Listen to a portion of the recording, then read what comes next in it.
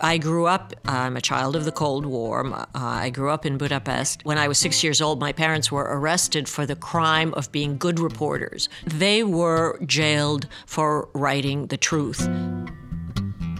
At a time when Russia is alleged to have manipulated the recent U.S. presidential elections, the author, journalist, and American Academy trustee Kati Marton returned in January to present her latest book, True Believer, about intervention by Moscow in the highest reaches of the U.S. government.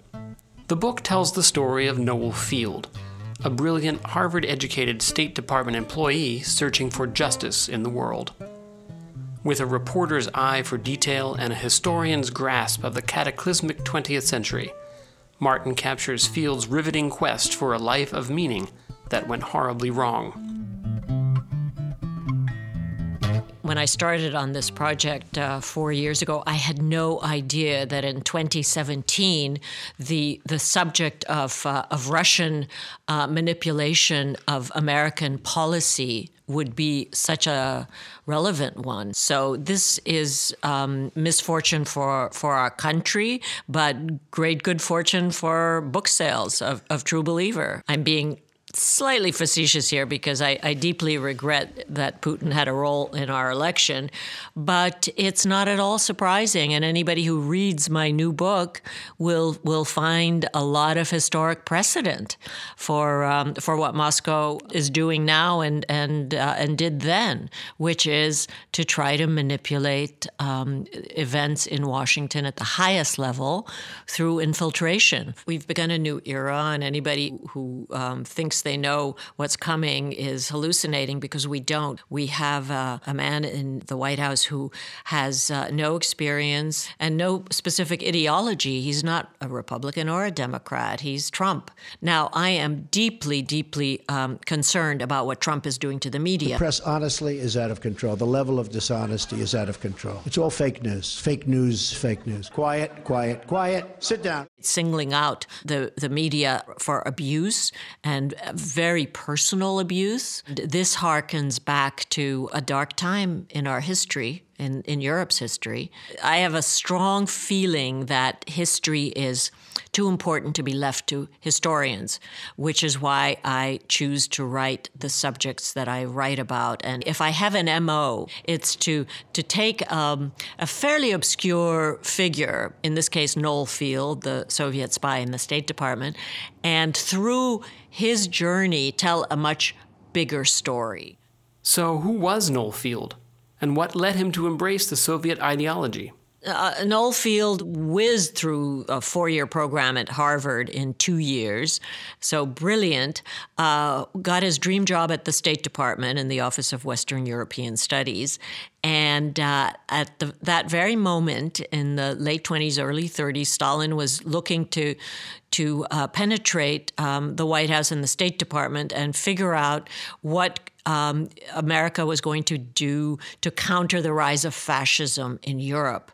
The answer was damn little. And Noel Field hated what he saw in Washington, which was racism and bigotry, and the U.S. turning its back on the rest of the world, turning its back on refugees, all the while working at the State Department. Started self-radicalizing by reading all the great communist texts, which of course make beautiful reading, the Communist Manifesto and Das Kapital. And this turned Noel Field, impressionistic, idealistic Harvard guy at the time, into a disillusioned and sort of questing young American who was ripe for conversion. Kremlin recruiters who saw that this bright, well-bred young man who looked so proper that no one would ever think such a man could be a Soviet agent. So when they went calling on him, he was more or less ready to answer the call. So through Noel Field's life,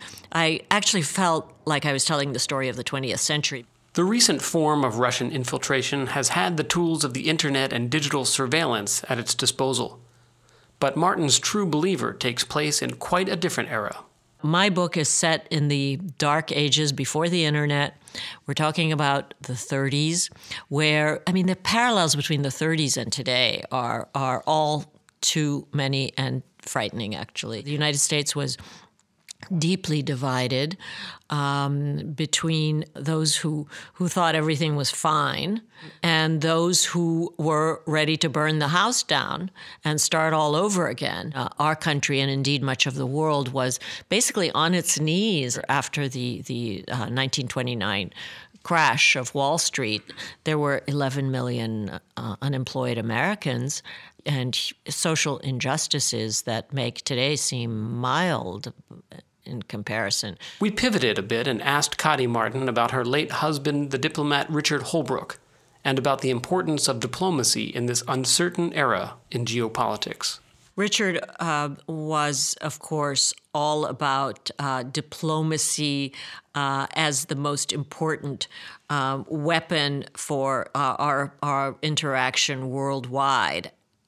Diplomacy as opposed to military engagement. He thought that diplomacy had been given short shrift in the Obama administration. And I had the great privilege of being with him during his Balkan negotiations in 1995, all the way to his final mission, which was Afghanistan and Pakistan for Obama. And I think today, in the age of Trump, he would be rallying Democrats out of their stunned state and saying we have got to look at the world not as we wish it to be, so tear up your old position papers, but as it is. There's this global phenomenon now of populism, and America has to factor that into its diplomacy.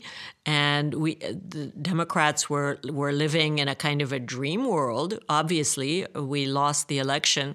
Of course, he would be attacked by Trump in tweets and whatever, and Trump partisans. But the thing about Richard was that he was not a prickly guy. He didn't take stuff personally. He liked arguing his position because he was very good at it. And that's the sort of forceful, clear, smart, based on fact argument that is missing today. Finally, we asked Kati Marton, who began her career as a journalist for NPR and ABC News, about the predicament facing journalists in the age of so-called alternate facts, and what should journalists do now? Authority never likes us. Authority isn't supposed to like us. One of the things I do in my non-writing life is advocate for journalists worldwide as a member of the Committee to Protect Journalists. Trump is using the authoritarian playbook, and Trump clearly needs an enemy. Authoritarians always do, and Hillary Clinton is gone, so he has now chosen the media as his enemy. Can I just make a plea that we call alternate facts and fake news by their real name, which is lies? Alternate facts are lies. Fake news are lies. So let's not make it prettier than it is. They're lying, and we, the press, far from perfect, but we have to double our solidarity among our colleagues and our determination, and we've got to toughen up. You've been listening to a Beyond the Lecture series interview with author and journalist Kati Marton. You can hear more of the Beyond the Lecture series on SoundCloud and learn more about the American Academy in Berlin at americanacademy.de. You can also find us on Facebook, Twitter, YouTube, and Vimeo. I'm your host, RJ McGill. Thanks for listening.